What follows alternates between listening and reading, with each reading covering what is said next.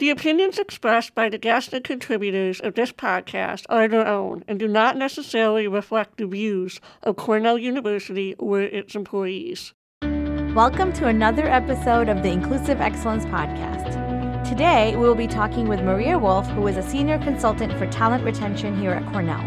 We talk with her about her role in supporting and promoting a workplace that prioritizes employee experience as well as staff retention. We also learn about her own experiences and insights around why retention and positive employee engagement is so critical and how we can each influence workplace engagement and retention. My name is Toral Patel. And my name is Erin Sember-Chase. And you're listening to the Inclusive Excellence Podcast. Maria, welcome to our program. Erin and I are so excited to have you with us today. Just to get us started, can you tell us a little bit about yourself, what pronouns you use, how long you've been here at Cornell? Sure. Thanks. Thanks for having me, Toral and Erin. I appreciate it. I use she, her, hers pronouns, and I am the senior consultant for talent retention with the employee experience team. I've been at Cornell for 18 years. Wow. I know. Nice.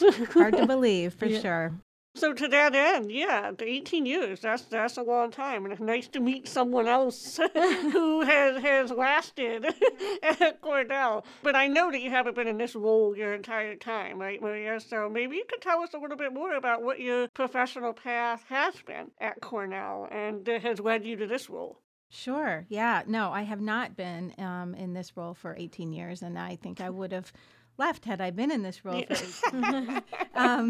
So a little bit about my path. I started at Cornell actually in an office that some of you may remember as Workforce Diversity, Equity, and Life Quality. And I was hired in as the program manager for work-life programs. Oh. Yeah, so I got to oversee some of the programming that was in place really to help individuals balance their work life. I guess we don't really use that term as much anymore, but navigate their work life responsibilities. And it was my first time in human resources ever. So it was a new experience for me for sure. And then after a couple years after being the work quality person, I actually took on a diversity retention position where I was learning a lot about what was working, what wasn't working for people of color specifically. Learned a lot about organizationally what we were doing and what we weren't doing, just across the board in terms of retention.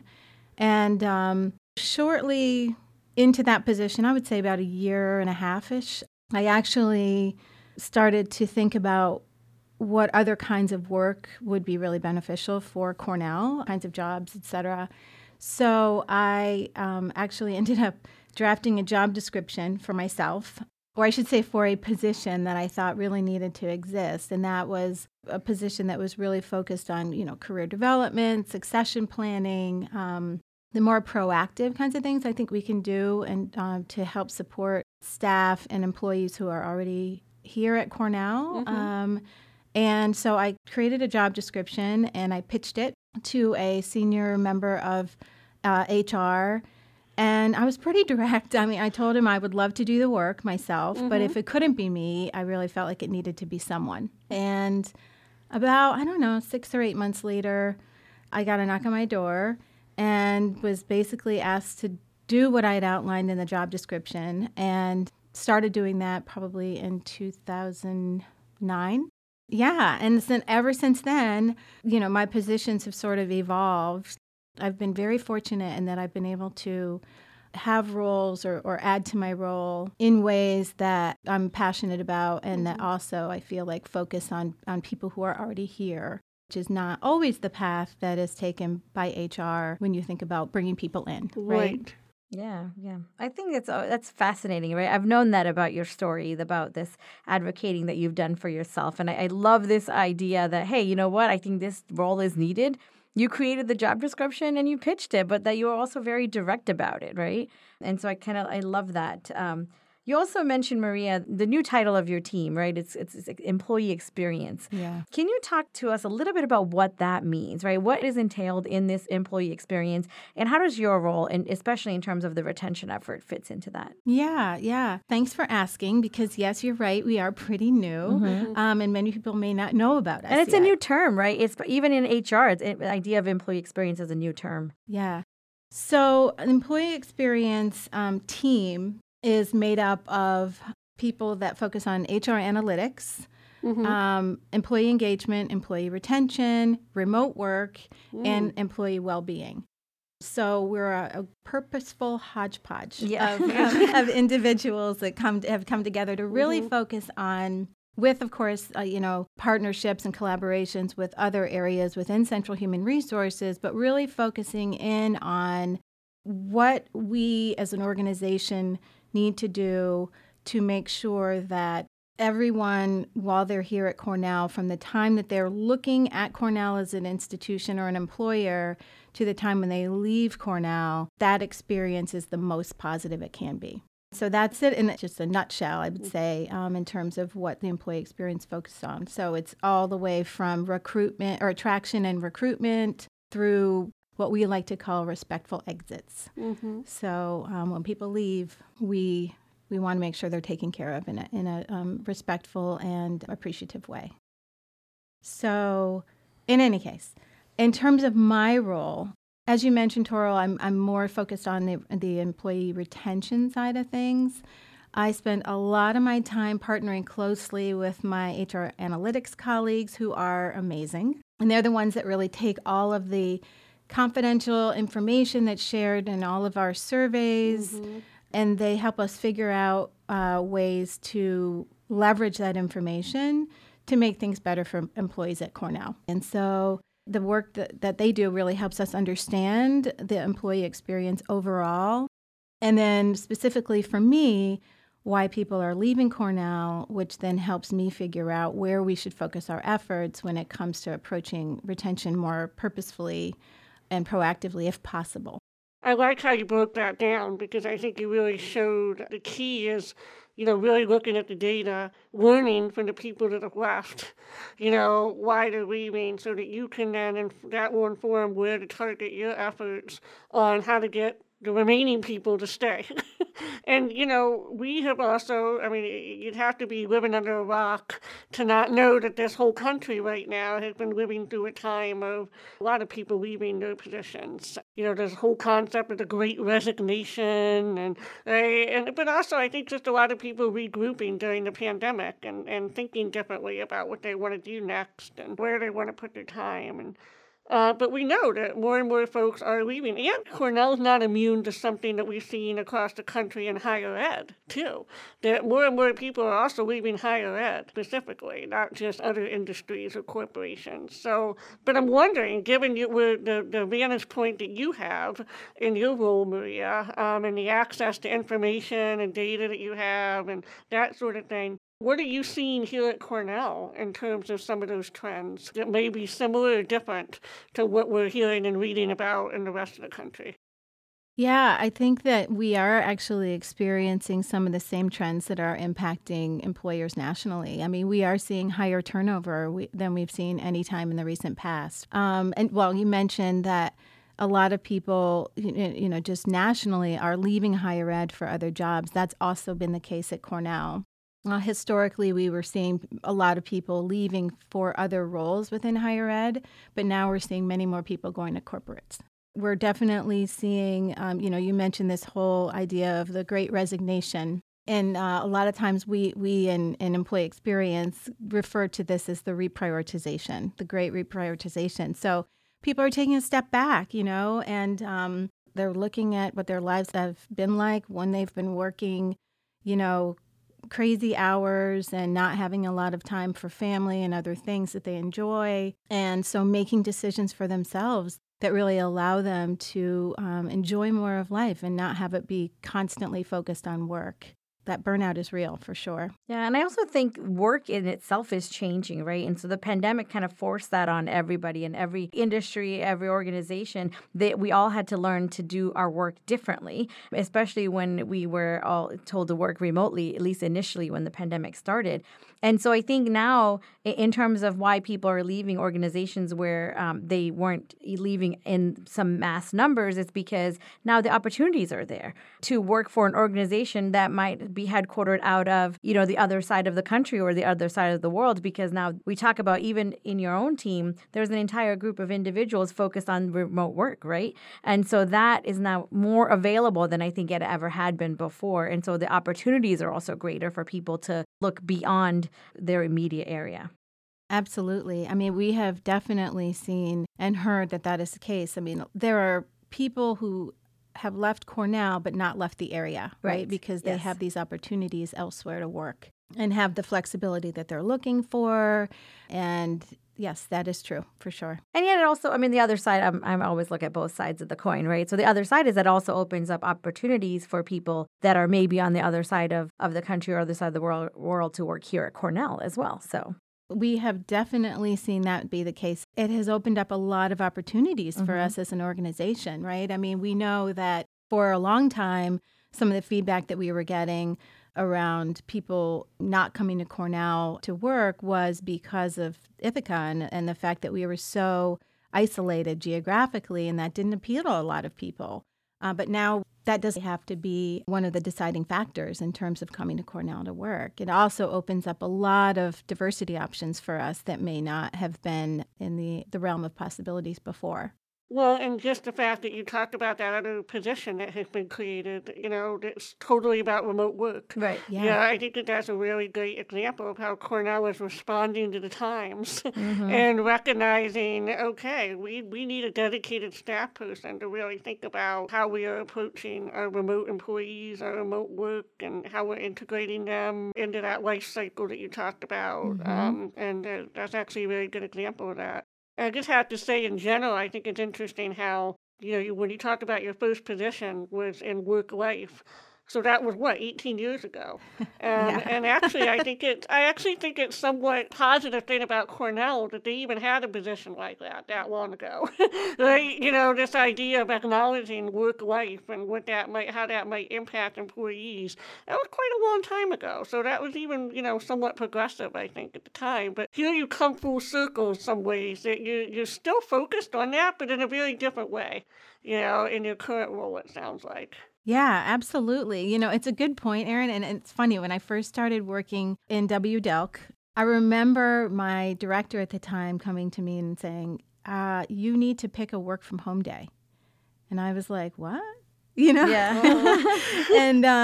And she said, yeah. You probably thought you did something wrong. Yeah. She wanted me to stay home. Right. I only want to see you 4 days a week, not 5. That's too much. No, I think, and so her point in doing that was, if we're going to be preaching it, we need to be living it. And so we all had a work from home day, and this was, like you said, 18 years ago, and that is quite a long ways back. And it was something that I had never been asked to do. I'd never even talked about it with any other employers.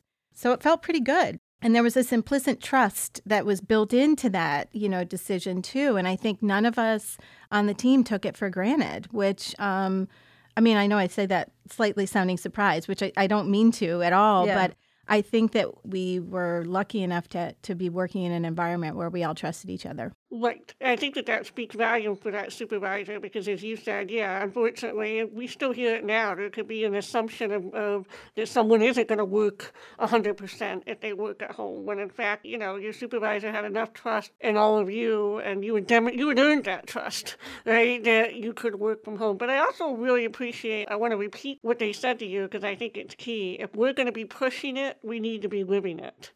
I think that is really powerful because a lot of initiatives, and you could talk about that regarding almost anything in business and higher ed, any initiative, it can sometimes feel like it's a lot of talk and not a lot of walk. Yes. And so that's really key that they were recognizing that. Yeah. Yeah, but also showing that it works, right? Yes. That allowing somebody to work from home at that time, which is a new concept, 1 day a week, right? Now it's a whole different ballgame. 18 years ago, 1 day a week, and this idea that, hey, you actually can get work done even if you're physically not on campus. And I think, it's also showing people that it works and what it does for your own morale and what it does for the team's morale. Absolutely. Yeah, it was quite a gift, I have to say. And the other thing is that I know that, at least for me, that was the day that I saved all of my, my project work, or as much as I could to do, because, you're in meetings back to back, especially now if you are working from home. Mm-hmm. Yeah. There's no break to walk to a meeting. But in any case, the idea was that I was just so much more productive on that day. I didn't have distractions. I didn't have meetings. Yeah. If I could block off my calendar like that. So yeah, many benefits for sure. Yeah. Of course, Zoom has changed all of that for us, right? And so now you can't just work from home and be an actual work day all day. That's right. Now we're also Zooming in all day.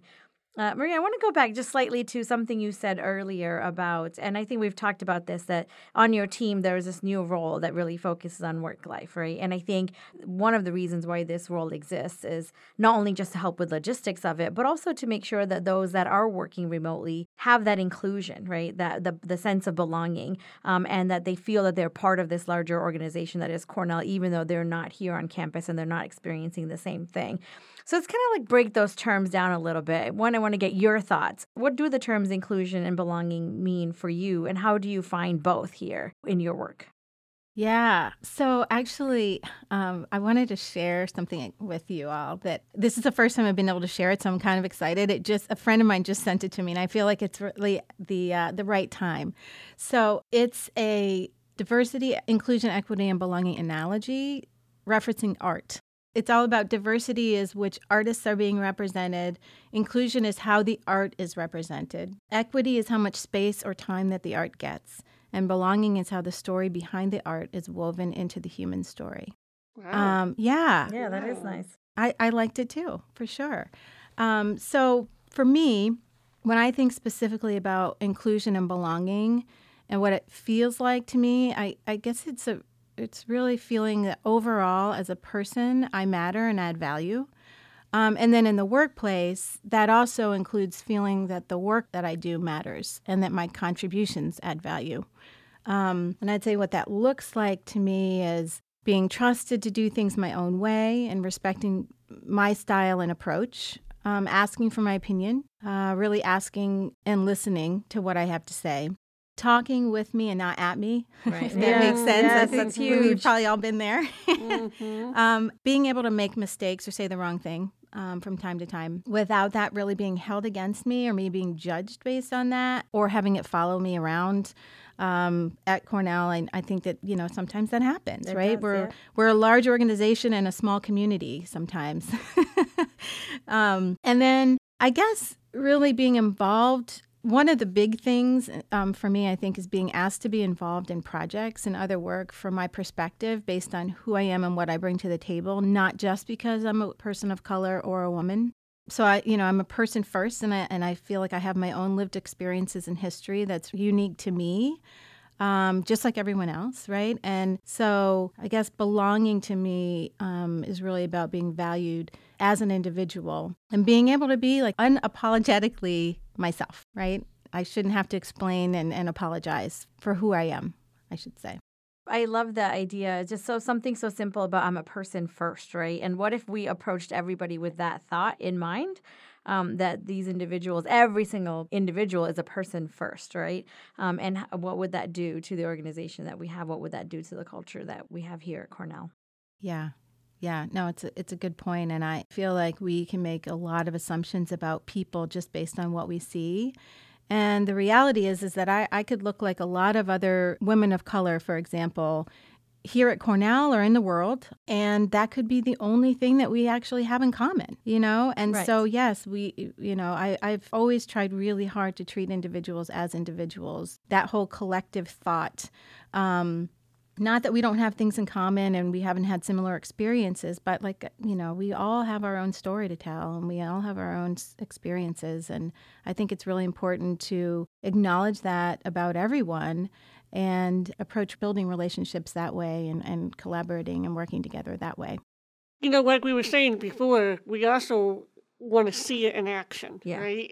Inclusion and belonging. And I have to say, the story you told about many years ago, putting together a job description, right, based on what you knew, based on what you were learning, and from your work and what you were seeing as gaps, that prompted you to put together a job description to pitch yourself in the process, but, your primary goal was to pitch the position, right? And to me, that's a great example of inclusion and belonging, that the people that you pitched it to actually listened, to the experience and the expertise that you were informing them with. They heard that, they thought about it, they did something with it. And then it's just the icing on the cake that it was you, that they actually put in a position. I think a lot of people look for kind of clear examples of what inclusion and belonging look like, and I think that story really illustrates that. And especially, when you sort of broke down what it means for you, asking what I think, but then actually listening to what I'm saying, that really illustrated that beautifully, Yeah.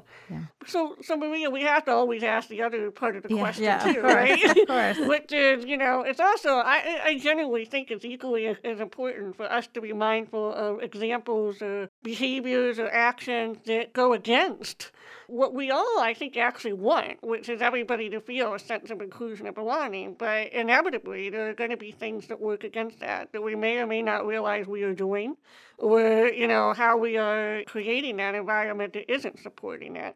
Can you talk a little bit about that, about what are the things that sort of indicate to you that maybe that sense of inclusion and belonging isn't as strong as it could be? Yeah. Well, I think that a lot of it is probably the opposite of what it feels like, right? To feel like I'm included or to feel inclusion. So I think that big things for me is when information isn't shared with me, I don't have access to information that directly impacts my success, or the lack of it contributes to failure. Obviously, people taking credit for my ideas or my work and making me feel kind of like I'm invisible or insignificant in conversations or on projects or whatever it may be, work related. And, ultimately, I think it's about trust, right? And that psychological safety that sort of that one needs to have in order to feel like they are included and they belong. And so when I don't have that, if people aren't giving me feedback, for example, but I might be hearing it through a back door, that does not feel good. And that makes me feel, starts to second guess myself and makes me feel like I don't belong. Yeah, and I think really, we talk a lot about wanting to bring their authentic selves to work. And when I can't bring as much of myself to work as I'd like to, I mean, that whole piece of things varies for me depending on how much I feel like bringing. But if as long as I can bring as much as I want to at that time to work, I'm good. If I can't, then it's not a good thing. It's not a good feeling at all. Yeah, and I kind of like what you said about it's all about how much of yourself you want to bring to work, right? So you don't have to bring your entire self to work, every component, every single day, right? But there might be bits and pieces that I want to share. And I also want to be part of a team where I feel comfortable sharing that, or say that I am part of an amazing team that allows that of me. But it's we do talk about bring your authentic self to work, or bring your whole self to work, and we also want to make clear to people that that really is defined by you, right? And that it doesn't have to be all of yourself every single day. Right. Exactly. Well, it is a feeling, and I think that you want to be able, like I was saying, to be able to point at specific, and you did that very beautifully, pointed at a specific time when you did not feel included or belong, and you hit the nail on the head. If it's clear that you're being left out of decisions that are going to impact you, more importantly, impact your ability to do your job. If you don't have the access to the information and resources you need to do the job that you've been hired to do, then that's not a very good feeling, But then I think also what you described is it is a feeling. You just know based on the energy and the communication, the rapport, whether you can really bring your whole self or what aspects you can bring. And that really does come down to trust, as you said, which I think is the key word. The trust goes both ways. You got to feel that trust in order to give that trust, Yeah, absolutely. Yeah. Yep. So, along those lines, because, you hinted at this earlier, we know that there are people that are leaving Cornell who maybe didn't have that trust, who didn't have that sense of inclusion and belonging. That is not really a secret. We know in general that data is showing us that sometimes people leave for good reasons or for good opportunities or life takes them in a different direction, but that's not everybody's story.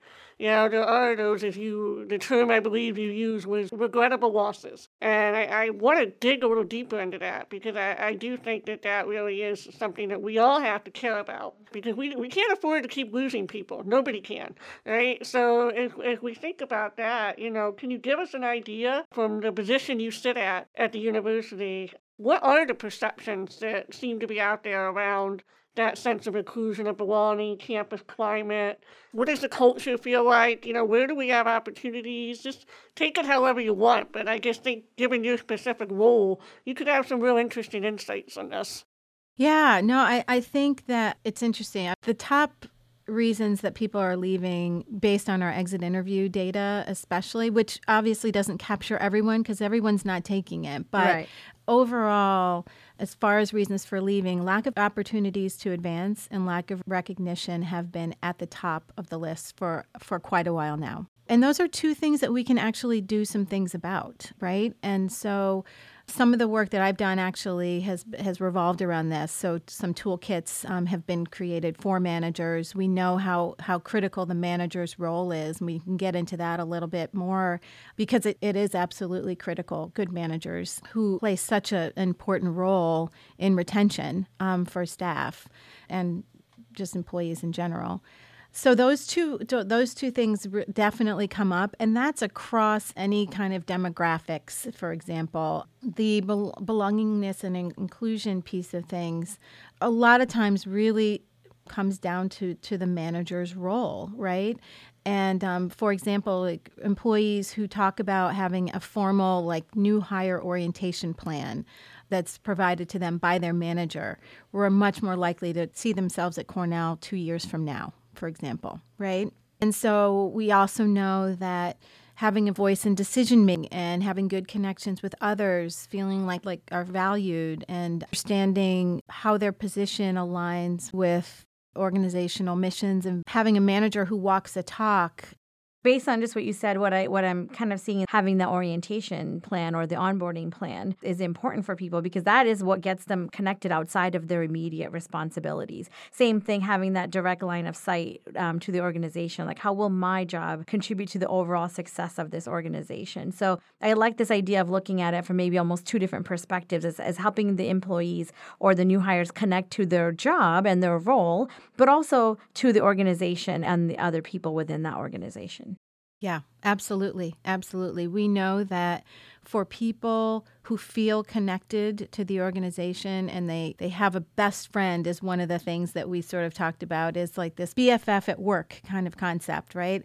And that makes a big difference in retention. So all those connections.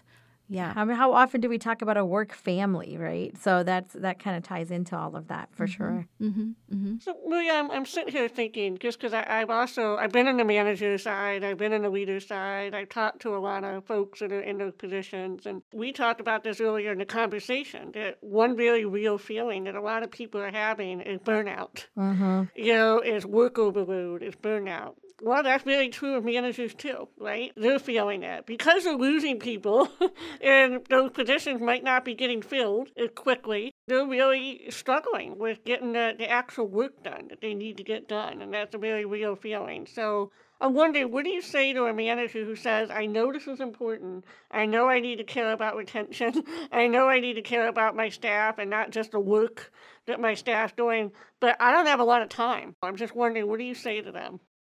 Yeah, well, time is definitely a thing. Time comes up quite a bit. I think, first of all, it may come down to a mindset, right? So when we think about time and the time that it would take, I mean, we're talking about spending time having conversations with individuals that report to you who ultimately are responsible for helping you reach your goal in a department from a work perspective, right?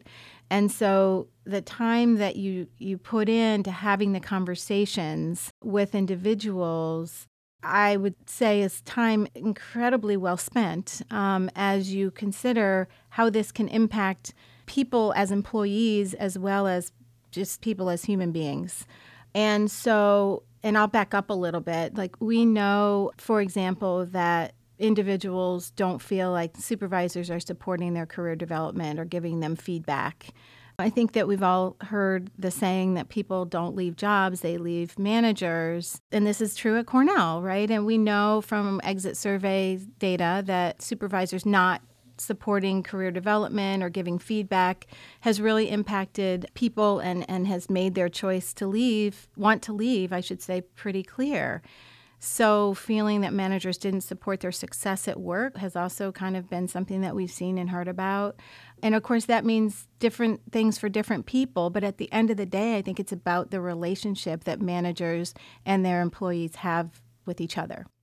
I would definitely say that for managers, you know, it's going to be important for them to have those conversations with other people, get to know them. There are tools and resources that we've just recently rolled out that help managers have these conversations around retention and engagement, around recognition. We know that there are other university-wide programs and resources, and that people also really want to have that individualized sort of approach. And so there is a recognition toolkit out there that sort of helps managers start to have those conversations and to learn about what's important to each person on their team. That could all look different. Same with having the career aspiration conversations, right? We have people who really want to advance their career and grow and continue to climb, and others that are very happy doing what they're doing, and they just want to, you know, continue to feel like they're contributing in a valuable way, and that they're continuing to learn and grow and be challenged in the role that they have. And so all those things look different. And so, you know, this idea of making assumptions, I think, comes really easily to all of us. So it's really taking that time to just stop and actually get to know people and find out what is important to them as individuals, I think is really important. And, you know, it's funny because I know we've said this statement multiple times that people don't leave jobs, they leave their managers. And in a previous podcast, Erin and I also discovered that people also follow amazing managers, right? Even if the position that I'm actually following my supervisor for is not a higher, it could be a lateral, but because I've had an amazing relationship with the supervisor, I might actually follow them. And what I like about what you said is this idea of what I almost consider individualized leadership, right? And so, again, helping lead me in the way that I need and leading Erin in a completely different way, because Erin and I are two different individuals with different needs, different sense of belonging, different sense of inclusion. And so I like the idea of this individualized leadership, and I think that's what will lead people to follow you as a supervisor versus leaving the organization because of our supervisors. Absolutely. And, you know, the other thing that kind of goes along with that, Toril, is I've noticed that people tend to gravitate towards managers who do that kind of thing and that really do establish those kinds of relationships with their staff. And we see it a lot in terms of places where individuals that are currently at Cornell, right, so our internal talent, are looking not necessarily just at the job itself, for new opportunities and different opportunities across Cornell, but they're also making choices based on managers and what they know about those managers and how much they support their employees. So absolutely, it happens.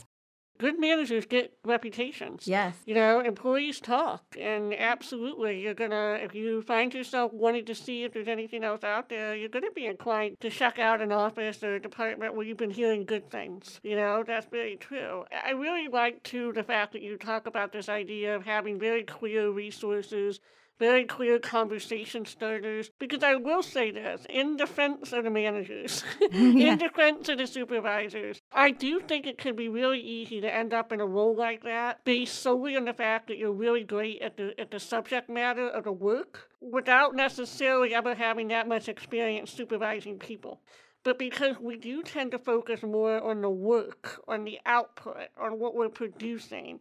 I think that some individuals get set up, and that's all that matters. That you just need to lead this team to do good work, but missing that key of you need to lead a team. Right. You need to lead people. And that does not come naturally to everybody. You don't just know how to be a people leader. You don't just know how to be a supervisor. And I don't know that we're as good as we could be with arming those individuals with what they need, the resources and the experience. So it may seem like, really they need a conversation starter, but yeah, they do.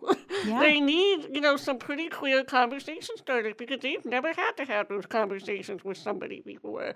And that's not their fault. Give them what they need to do that. Yeah, absolutely. I think you just, made a really good point, Erin, and that is that a lot of times we end up promoting people who are very technically strong at what they do, and we put them in these roles. And I don't know that if that's necessarily what they want, right? But sometimes it's the only way for people to advance is to take on that responsibility of managing others, even if you don't want to. That's true.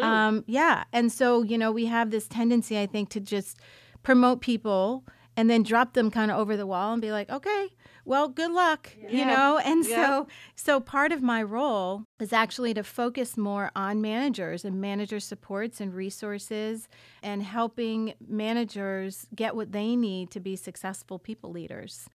So that looks like lots of different things. It could look like toolkits. It could look like coaching. It could look like some trainings. Right now, we're in the process of, in partnership with Organizational Development and Effectiveness, some training for managers that get exactly at what you're talking about. So this idea of managing others. It doesn't have anything to do with their other job. Right.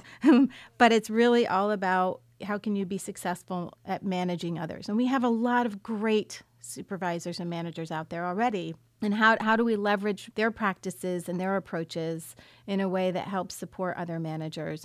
Amazing. So we have a great resource on our campus in you, Maria. So I'm glad our people leaders on campus who are actually listening to the podcast would be excited to know that there is a resource out there to help with this. And I think on the other side of it, I hope that employees, particularly employees that might be feeling a bit challenged where they currently are, can take some comfort in knowing that there are actual resources, being directed at retention. There's actual resources being directed at the employee experience, at helping managers to be better.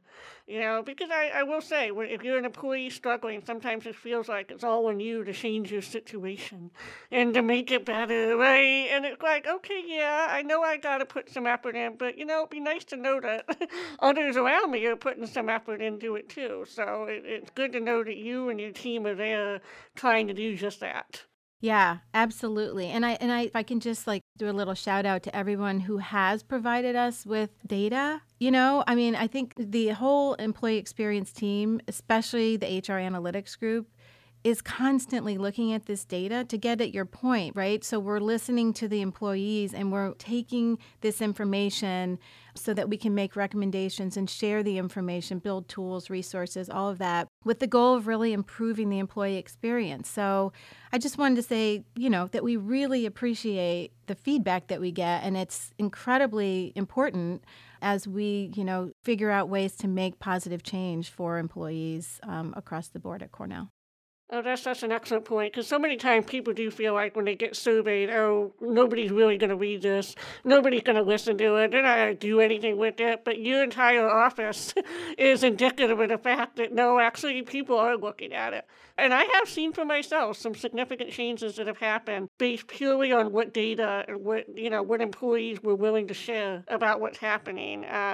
So it might not happen in their Cornell lifetime, but hopefully they can leave knowing they left a legacy of that's going to help somebody else. Yeah, definitely. Well, on that note, I know we've had this fascinating conversation, and I'm sure we could continue this conversation for an additional hour or two. So, Maria, thank you so much for joining Erin and I today. We so appreciate you coming here.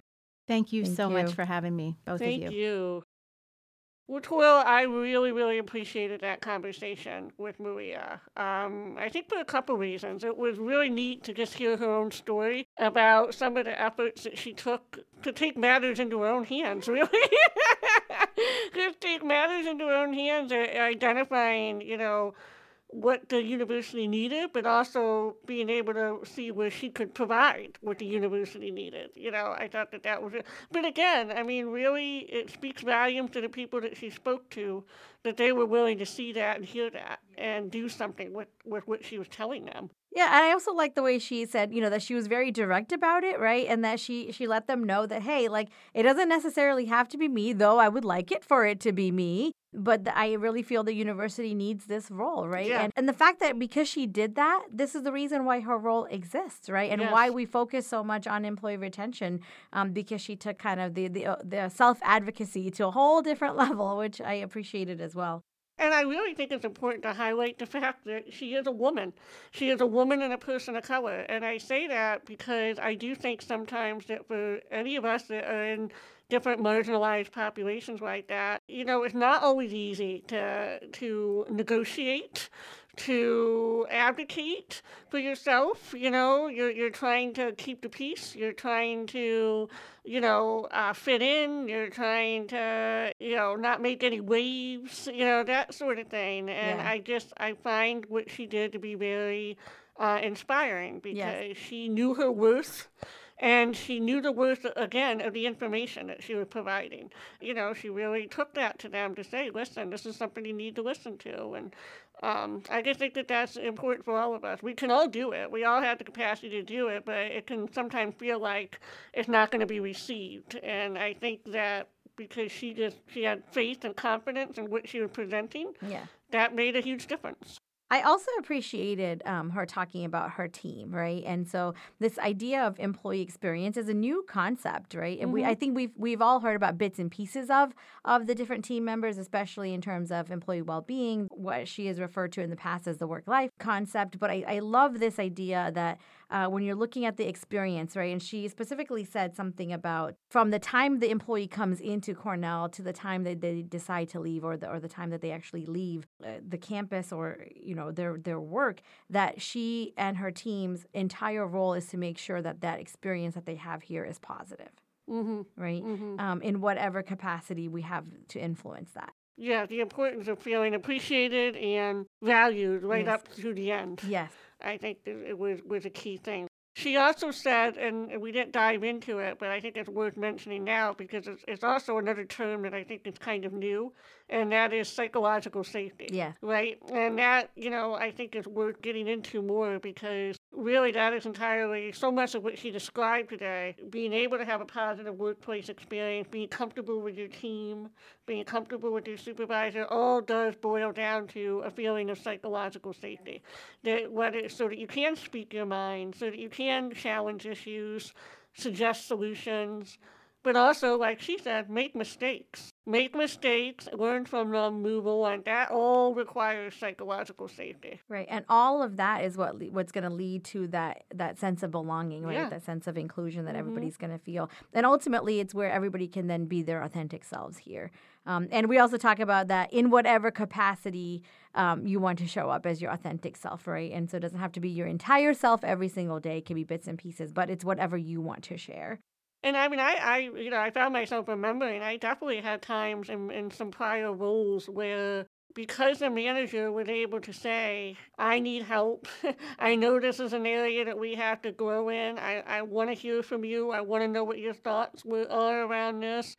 Because that invitation was there, I actually found myself wanting to work even harder and wanting to do more because I wanted to help them feel successful too, because they were caring about my thoughts and my opinions in the process. That only made me want to do more. And so I think that's important for all the managers out there that feel like this is an add-on to take that time with their employees and to really get into this. Actually, they're going to work even harder and more for you because you've done that. Exactly.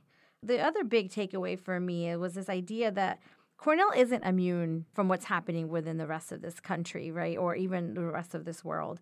And so we are just a microcosm of our country. And so our employees are also, and we as an organization are also experiencing similar things that other organizations are experiencing.